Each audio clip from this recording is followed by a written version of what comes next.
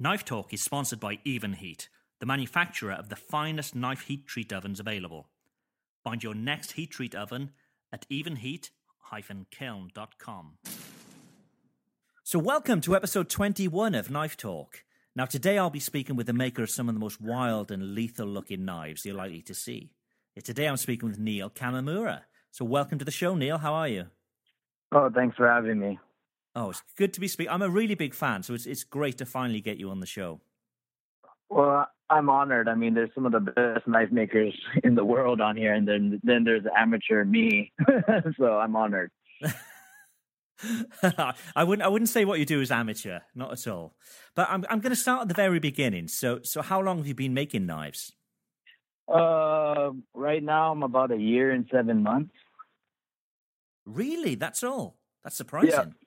Yeah. Wowzers. And are they all forged? Do you forge all of your knives? Everything is forged. I did one stock removal knife, just grinded a leaf spring, and I hated it because I hate grinding. And then so I forged my next knife, and that was about 1 year and 7 months ago. Right. Okay. So, I mean, I see from your Instagram that you make knives from files and leaf springs and so on. So, do you have a favorite steel that you work with? No. Because I'm a beginner, I typically stick with one steel. So, I started with leaf spring. I moved to, Farrier rasp and files. And then I moved to 10 series steel. And then I moved to 52-100. But I take my time. I don't really jump around too much. I make 10 test blades. I break them all. I flex them. I beat them. I really go through each steel and kind of, make sure that they're good before I sell them. Yeah. I mean, so why knives? What got you into hitting the shit out of lumps of metal? What got you into that? I built lowriders before as a hobby. I've always fabricated and worked on cars. And my great grandfather came from Japan to Hawaii as a kid. And he was, put in the sugarcane camps, and he became a blacksmith. And that's what he learned. And he made sugarcane knives, and he became famous for it. And his name was Teiji Kamimura.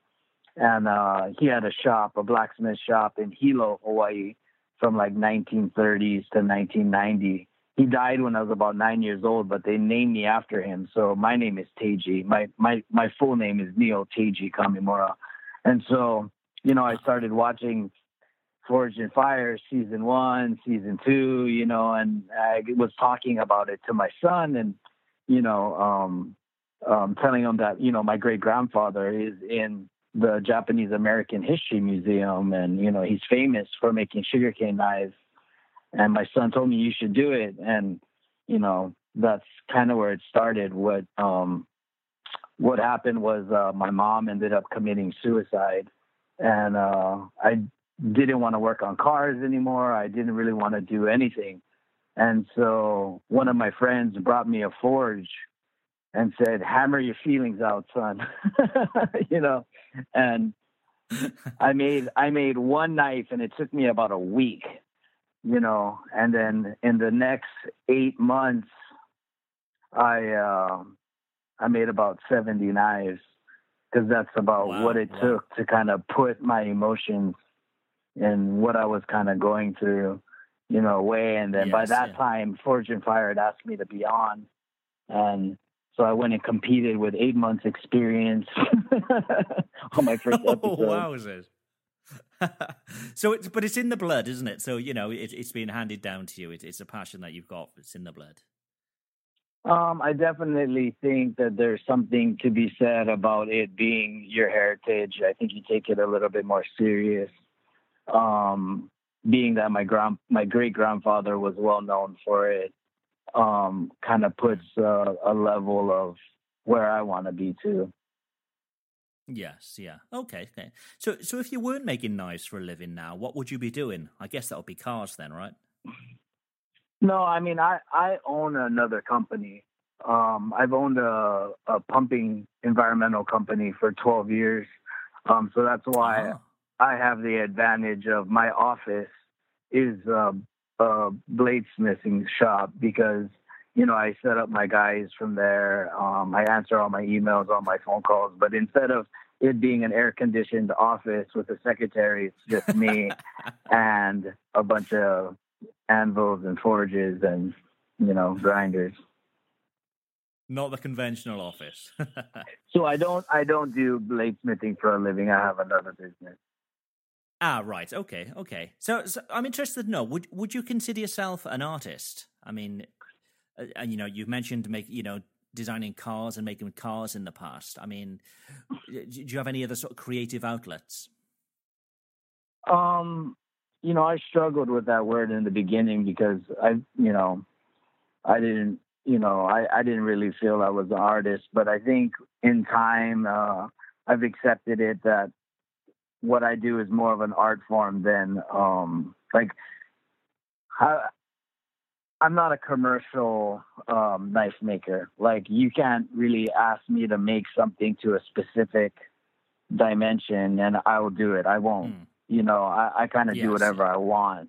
And so that's kind of like, there's commercial artists and commercial musicians that do things. And I'm definitely not one of those people. I kind of just create kind of what I want. I mean, you can kind of give me a basic of what you're looking for and what your use is, but I typically just make what I want every day because I look at it as an art form and it's something that reflects me and my style and my proportion to, knife proportion is a huge thing. It's just like on cars, just the lines and the curves and the functionality. Yes, yeah. Okay. So, I mean, you live in Hawaii, so where I'd imagine it's very hot and humid. So how do you deal with that heat when you have, a raging forge in the shop too?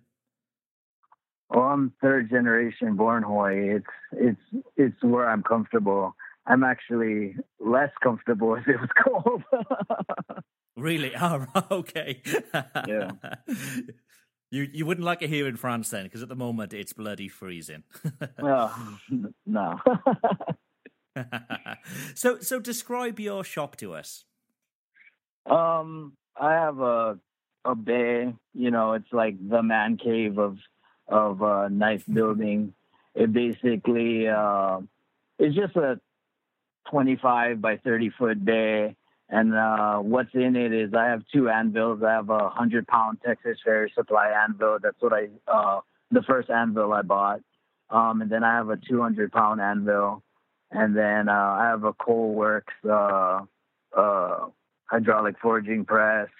And then I have an AMK grinder that I use. And I try and buy everything American made.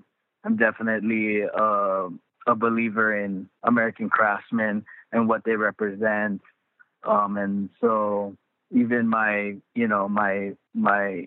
all the way down to the belts I use are American made. I only use combat abrasives belts. That's just something that I thoroughly believe in. Yeah, I've been using them too. And geez, they're low grits. They're sort of 60, 80 grits. They're animals, aren't they? Oh, people ask me all the time, like how I make knives so fast or how I get them so sharp. And a lot has to do with technique, but also having a good company like that. For me, I live in Hawaii. You live in France. I mean, these people will adapt to you to help you get their product. And that's something that I appreciated with Combat, was that they actually took the time to help me, because I was paying more for shipping than I was for the belts, Yeah, me too. Yes. Yeah. So I mentioned in your introduction that your style of knives, they're pretty badass. So how would you describe your style? I'm not going to pin myself to like a rustic or, a brute to forge or whatever. I actually wasn't a knife person before this.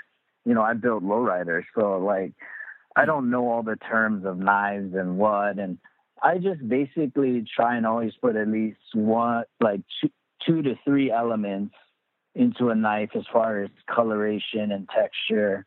I try and make sure that the lines all flow together. But my main goal is for someone to see it and not just look at it as a weapon or it's a tactical like killing instrument. It's a piece of art that is taken from raw materials. I mean, you can't get any raw. I mean, I use stabilized wood that my friend makes next door to me. I go to the junkyards and I cut pieces off cars. I mean, can I get any more raw than how I'm doing it? And so my object is for that a first time knife buyer to, a mother of three to, all aspects of life to look at and be like, oh, that's awesome. Because if you think about it, in this world, everybody uses a knife, Yes. Yeah.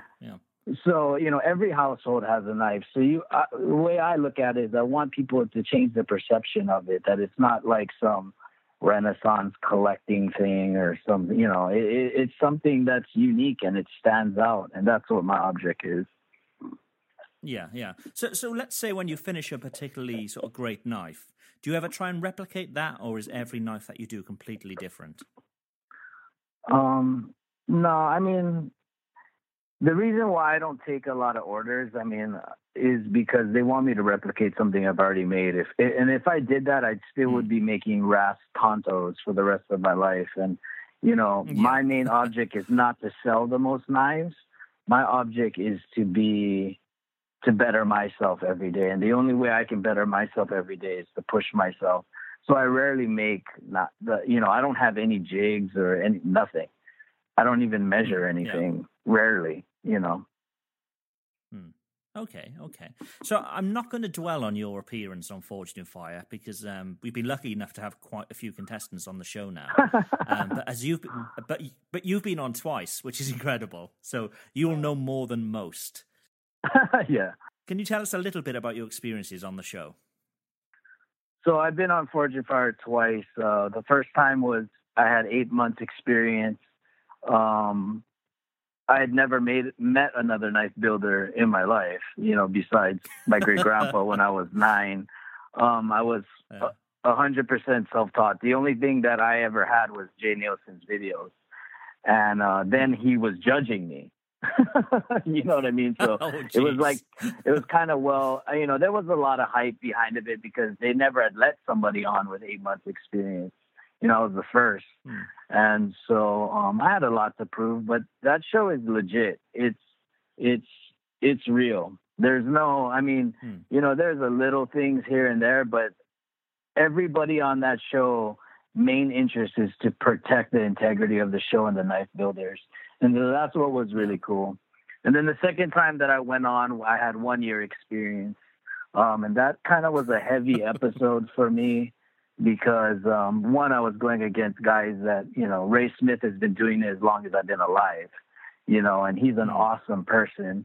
But there was the anniversary of my mom's death when I went up there. It was exactly 1 year. And I was going through some emotional things, and everything we did I had never done before.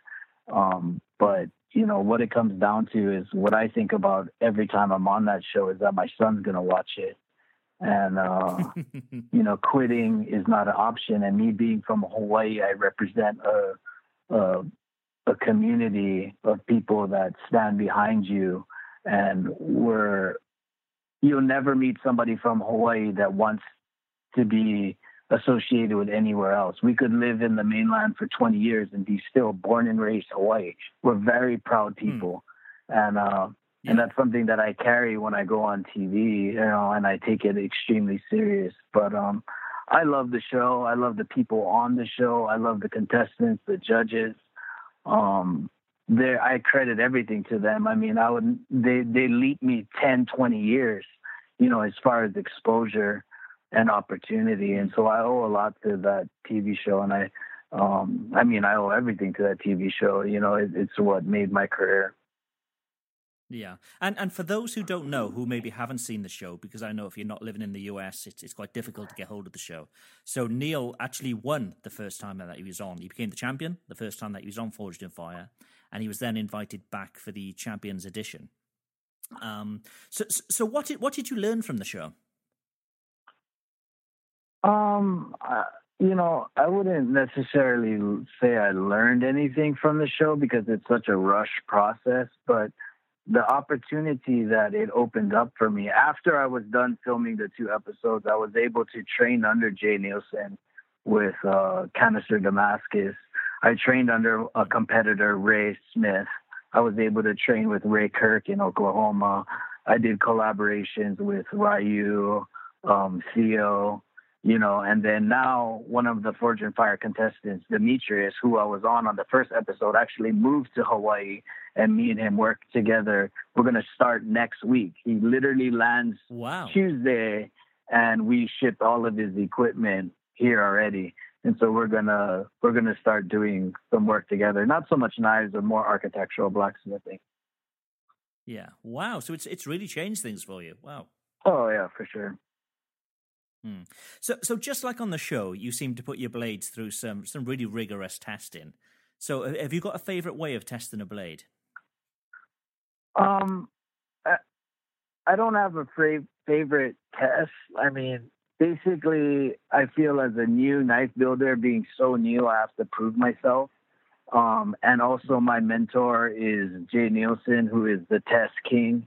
And so you can make something as pretty as you want, but if it breaks or it doesn't cut, it doesn't really, it's not functioning. And so, and I did have troubles with that in the beginning, like getting the geometry just right and this and that. And so the best way to find your weaknesses is to try and kill it.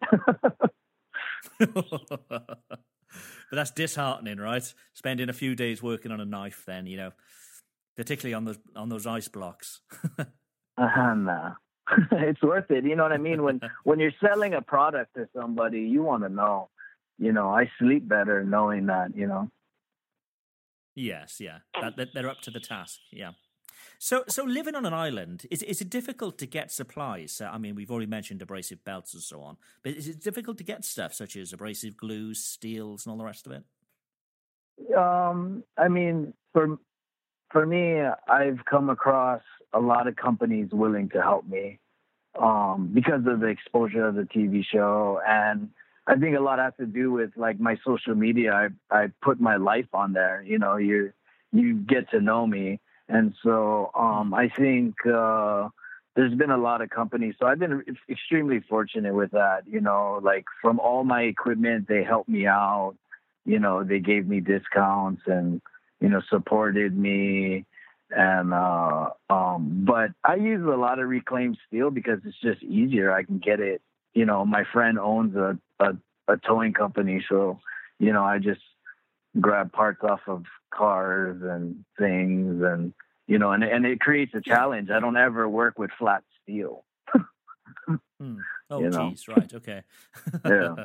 So tell us about the biggest disaster that you've had in the shop. I mean, I have a 1 horsepower buffer.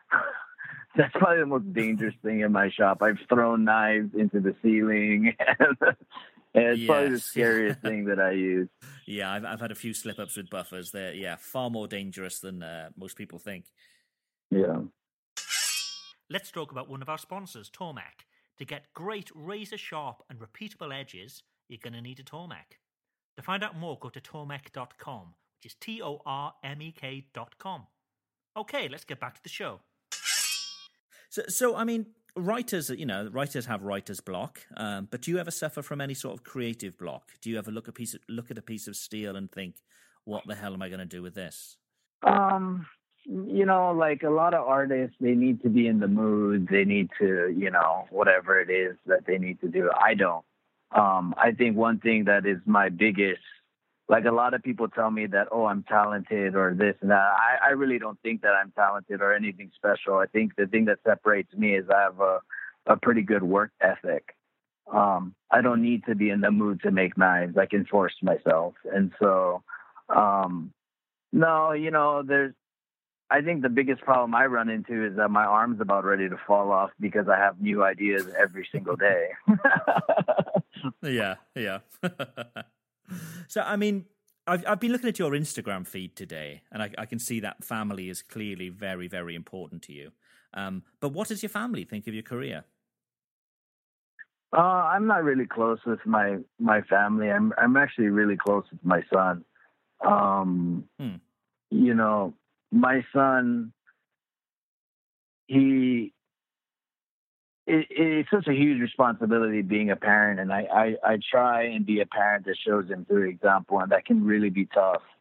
And but he gets to see that every day that hard work pays off, and that's one of the things that. And he's my best friend. You know, I mean, the kid is awesome. I mean, he sits in my shop. He's not always working with me. He's cruising on his iPad, playing his video games and doing. But I don't force him. You know. And he's just a very patient, wonderful person to be around. Yeah, and he's going to be a great drummer one day, right? I've seen the videos. He's friends with Will Willis, the host of Forging Fire, so he thinks he's going to take Will's job. Is what he's going to do. He's going to be a part-time race driver. He's going to be a part-time race car driver and a part-time TV show host. A kid with ambition. That's good. That's good. Yeah. So if somebody wanted a knife of yours, how would they do that? How would they contact you? Yeah, that's a pretty frequently asked question. I don't have a website, and I refuse to have a website because it's not a business for me. It's a passion. So people message me on Instagram and Facebook. I probably have about 500 unanswered messages and about 2 years worth of work. But I just do it one at a time, and anything I can tell anybody interested in getting a knife is persistence is the key to getting to me. And the reason for not having a website is because it's an interaction. You know, they message me. I answer one message at a time. If I answered everybody's messages, it would be crazy, and I would lose track of whose knife I'm building. And so what I do is I just do one at a time, and I get to know the person. You know what I mean? They tell me where they're from, what they do, you know, and that's the connection I have. I don't want to put my knives on a website and it just goes to somebody I don't know, you know? Yes, yeah. And so, and money is not my main object with it, you know? It's for me, my biggest motivation is being the best that I can be. Yeah. You know, as far as a knife builder and pushing myself. And so money has to come secondary when it comes to that.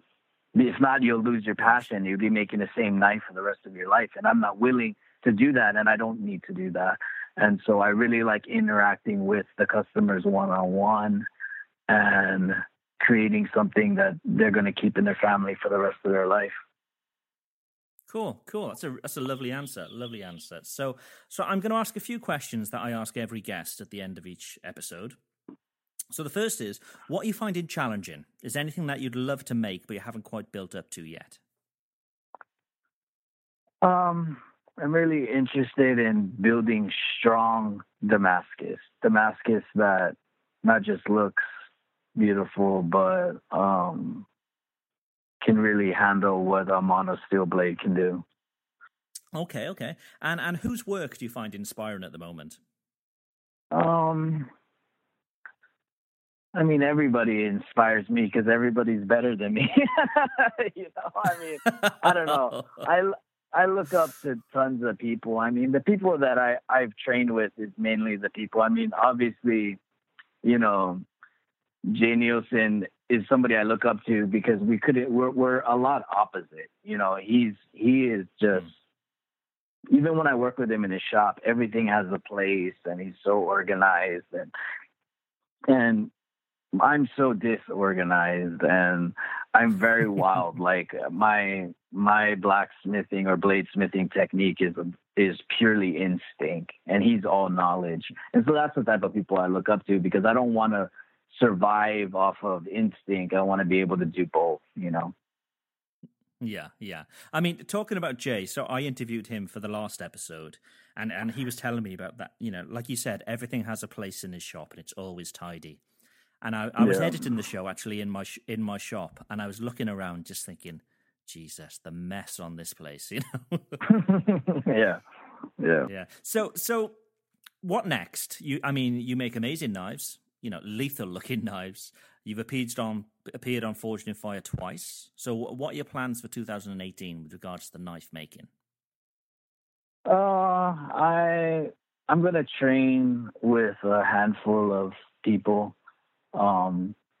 like really awesome people, and I've some awesome opportunities have come up for me, and I'm excited about it. And so I'm gonna do some training. I don't train a lot of people here because I'm so new. I shouldn't train anybody. I do have people come to the shop and make their own blade for fun, but I don't train people. I don't teach people. I'm a horrible teacher, but I'm a good learner. And so, I got some people I'm working out some details with to train. And I'm super excited about it. Okay, cool. Well, thank you so much for your time, for taking the time out. I'm going to let you get back to your office, shop, and you can carry on with your day. Thank you very much. When you need mealtime inspiration, it's worth shopping Kroger, where you'll find over 30,000 mouth-watering choices that excite your inner foodie. And no matter what tasty choice you make, you'll enjoy our everyday low prices, plus extra ways to save, like digital coupons worth over $600 each week. You can also save up to $1 off per gallon at the pump with fuel points. More savings and more inspiring flavors make shopping Kroger worth it every time. Kroger, fresh for everyone. Fuel restrictions apply. When you need mealtime inspiration, it's worth shopping Kroger, where you'll find over 30,000 mouth-watering choices that excite your inner foodie. And no matter what tasty choice you make, you'll enjoy our everyday low prices, plus extra ways to save, like digital coupons worth over $600 each week. You can also save up to $1 off per gallon at the pump with fuel points. More savings and more inspiring flavors make shopping Kroger worth it every time. Kroger, fresh for everyone. Fuel restrictions apply.